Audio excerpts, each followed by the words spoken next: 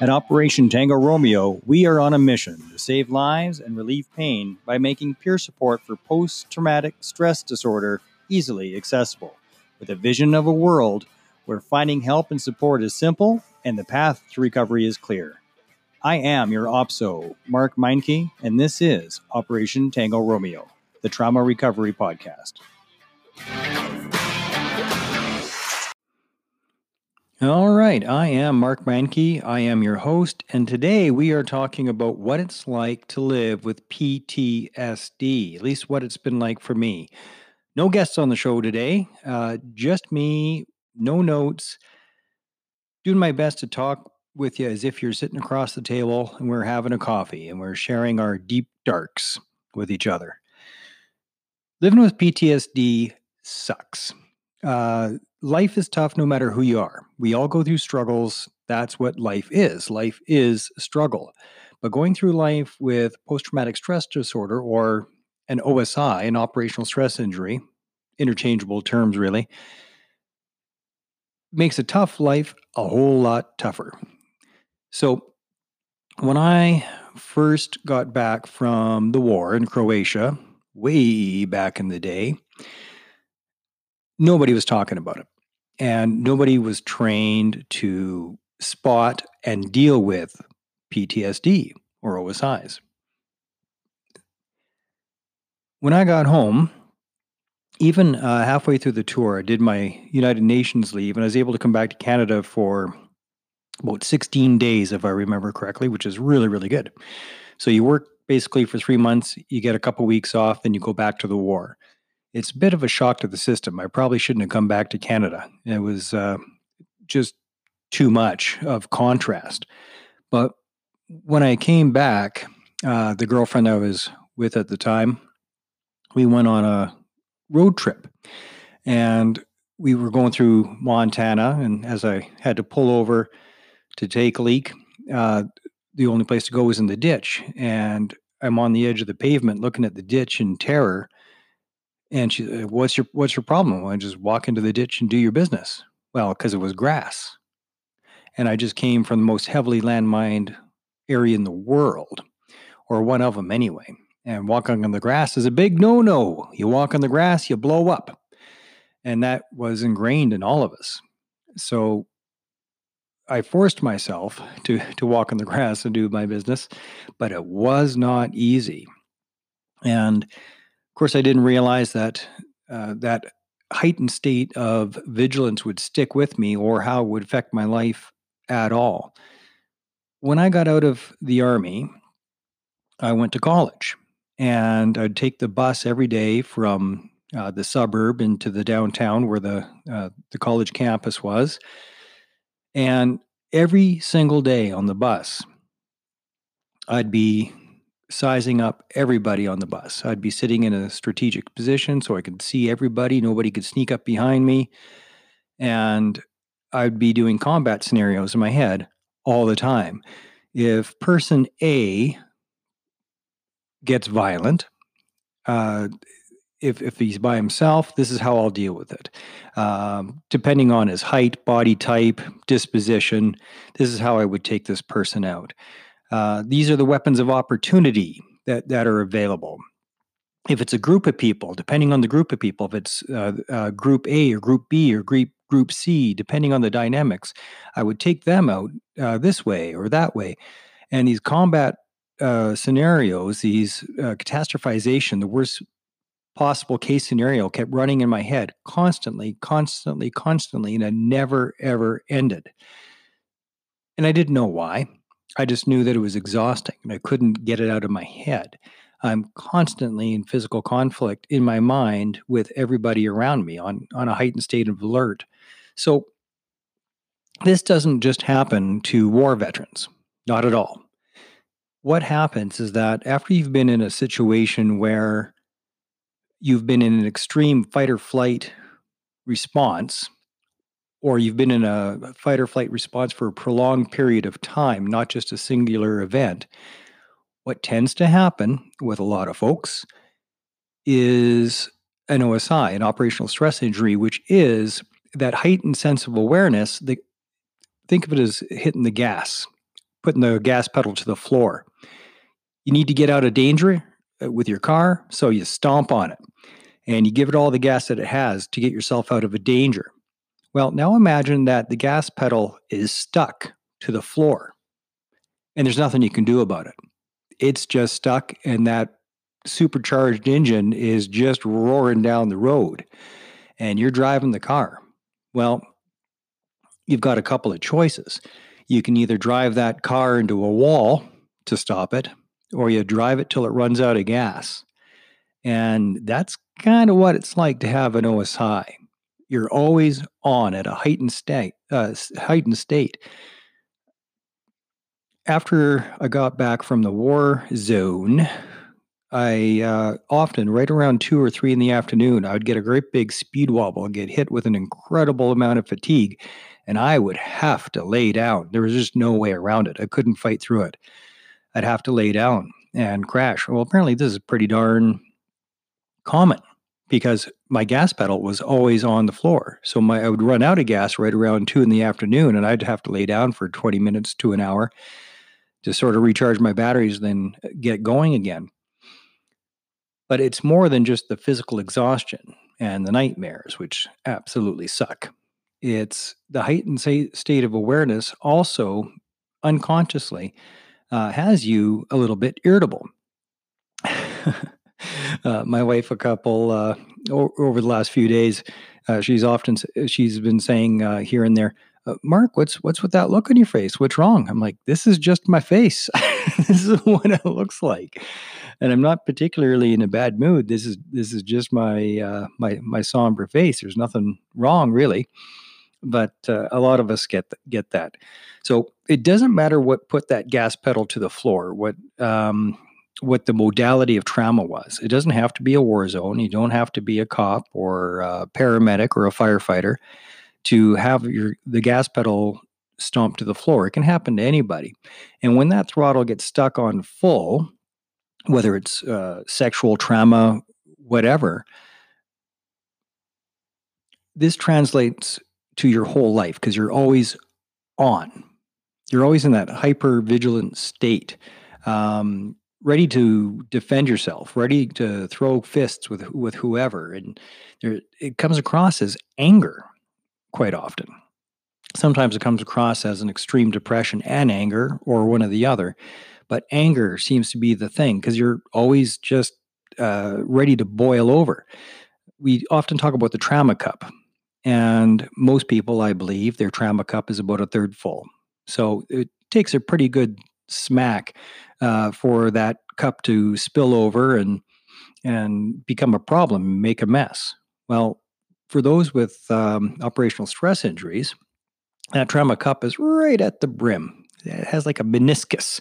So you only just got to touch it and it spills over. And when it spills over, that is going to look to everybody else like a blowout or a yelling match or punching a locker or punching a hole in the wall or just getting really, really angry or having mad face all day, having that really, really short fuse. So this is a big problem with your life if you're always in that state or often in that state more than others. It's tough on relationships with everybody that you love or everybody that you're trying to love.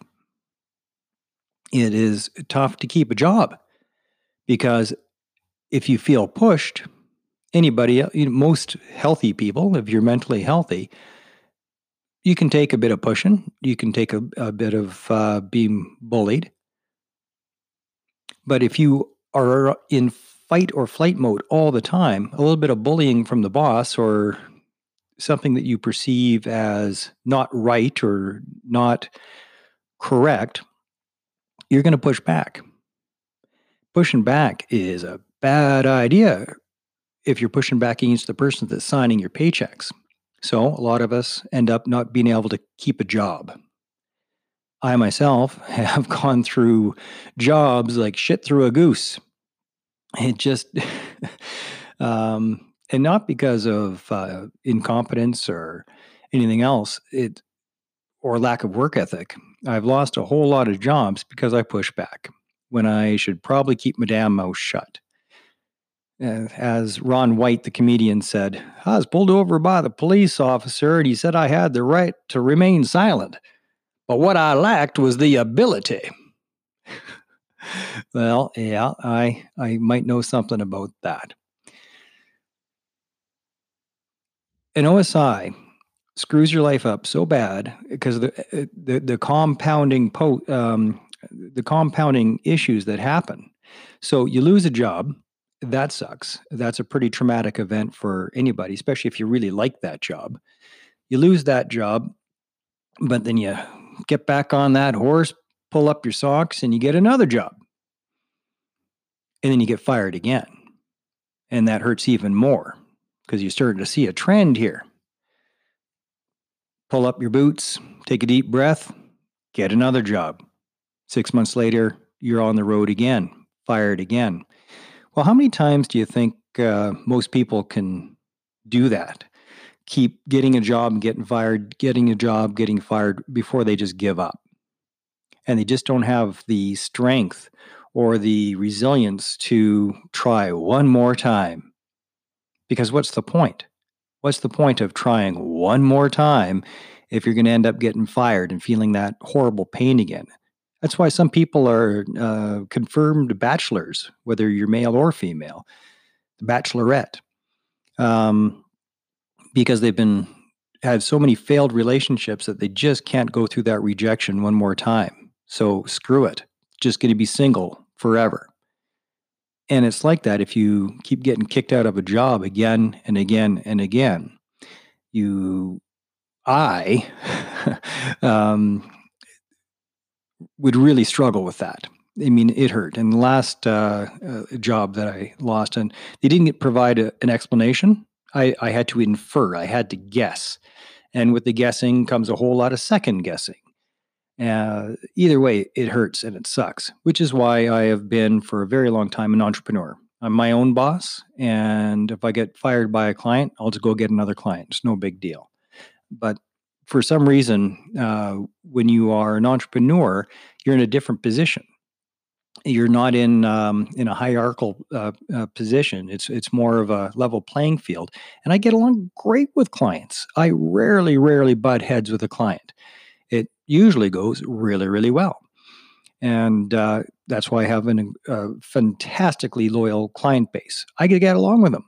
Bosses, however, not so much. So a lot of us end up being truck drivers.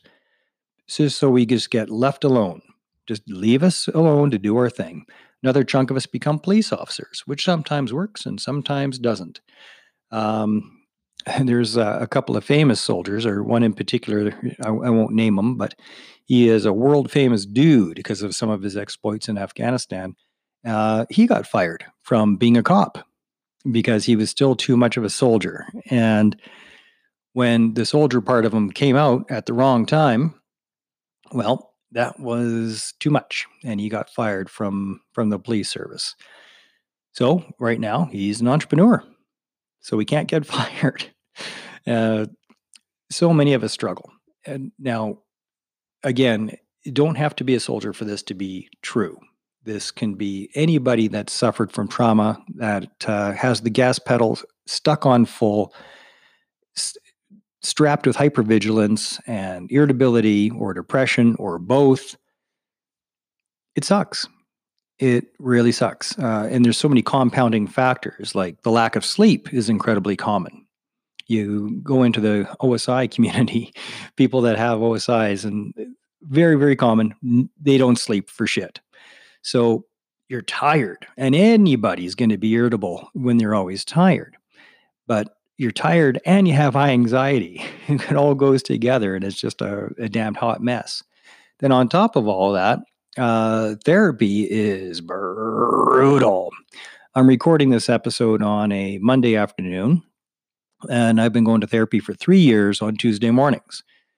Well, it's my wife steers clear of me on Mondays because on Mondays I'm at a heightened level of anxiety because therapy sucks. It's necessary, but it sucks. It's so hard. and can mess me up for 2 or 3 days after, which is why a lot of people don't stick with therapy. So living with an OSI means difficulty maintaining relationships, any kind of relationships, professional or personal, which means difficulty having a job, keeping a job, which means difficulty having a steady income. That's one of the reasons that there's a Veterans Association food bank. There's actually 2 veterans food banks in Calgary, which is interesting because there's no other veterans food banks in the country. There's 2 in the entire country, and they're both in Calgary. But the reason that there has to be a specific veterans food bank is for the reasons that I've laid out here. When you keep losing a job, you just can't keep that job. Now, what are you going to do for an income? A lot of veterans end up homeless. In the United States, it's estimated about 1 out of 4 or 1 out of 5 homeless people are military veterans. And a good chunk of them are combat veterans suffering from mental health issues without any avenues for help.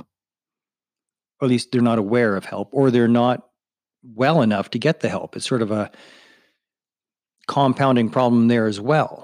Some people, because of their operational stress injuries, that injury itself precludes them from being able to get help because they get in with, if they do see a therapist, they are simply not in the headspace to accept the help, to follow the direction, to go to that dark, vulnerable space where you share and process the trauma. It sucks. Not all of us can be helped. Not all. We have a screening process for our peer support group. Not everybody's ready for it. There are people that will just simply be too damn disruptive and they will wreck the group. So we don't let them in. So where the hell do they go now? It's a tough problem. It's part of the reason why I have Operation Tango Romeo. For people that would wreck the room or just cannot click with a therapist, at least they have this. They can listen to it on their own time when they want to, in the privacy of their own home or going for a drive or walking the dog. When they're ready, in their own time. And they can listen to it again and again and again. That's why I made this podcast, Operation Tango Romeo. I hope that this has been helpful. And if any of this stuff is familiar to you, please reach out for help. If you can't stand any therapist, counselor, psychologist, social worker, if you just can't stand it because you're not ready for it, listen to these episodes again and again. Read some personal development books. Read the one I wrote. It's called Why Not Me? The Keys to Unlock Your Power and Release Your Potential. I didn't know it at the time, but that book saved my life because to write it, I had to read an assload of other personal development books. And then I put it through the Mark filter. What I didn't realize when I was writing it is that that was my own survival. That's how I made it through. It's how I didn't commit suicide because I kept myself focused on positive healing modalities. And that's what came out in that book. Lots of military references in there as well. Anyway, folks, is all I got to say today. I do appreciate you tuning in, and I need your support. I need your help. If you have enjoyed this episode or any of the other episodes, well, excellent. I hope you've seen some value. But please share it. I know it's embarrassing to share because by sharing, it's some people are worried about having a stigma. Say, oh, geez, if I share it, people are going to know that I'm listening to this podcast. Well, that's exactly why I tell everybody that I'm in therapy, and I'm not shy about it. I tell everybody that I'm suffering from an OSI, and I'm not shy about it. The more you talk about it, the more it helps remove the stigma. The more you share this podcast or one like it, if there's another one which you prefer, if it's related to mental health and you share it, you're helping reduce the stigma just by sharing it. It opens up the conversation. And I need help, folks. I need help to get this out to as many people as possible. It is for military veterans, first responders, and their families, and the families. Some couples listen to every single episode of this so that they can sit down after the fact and talk to each other and say, honey, what we just heard, is that you too? Like, do you feel that way too? Is that going on in your head too? Oh, I didn't understand before, but now I understand. Living with somebody who has an OSI is not easy. It isn't. Before I wrap up,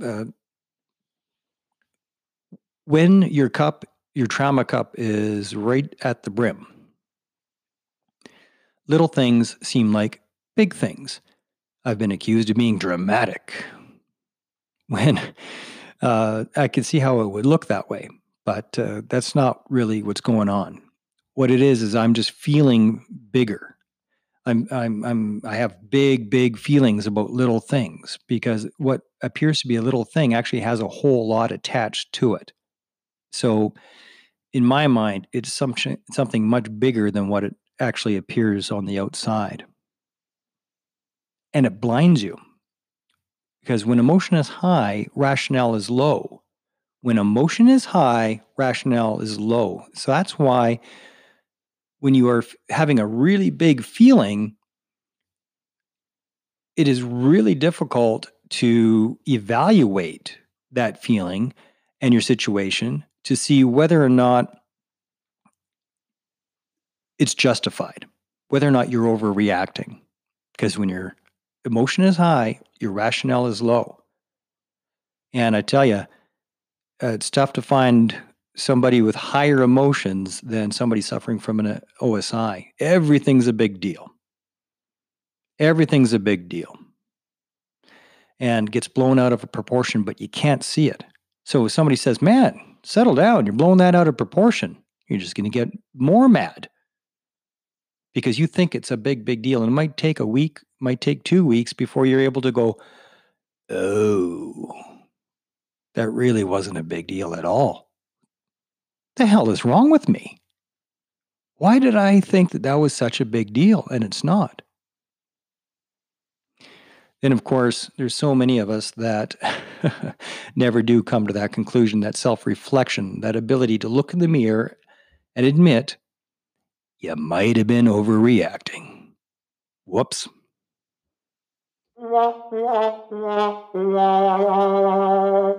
Bummer.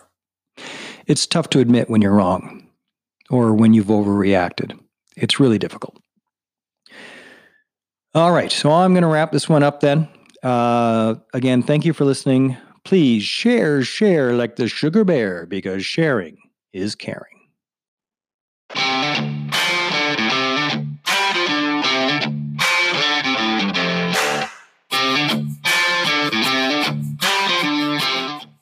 At Operation Tango Romeo, we are on a mission to save lives and relieve pain by making peer support for post-traumatic stress disorder easily accessible, with a vision of a world where finding help and support is simple and the path to recovery is clear.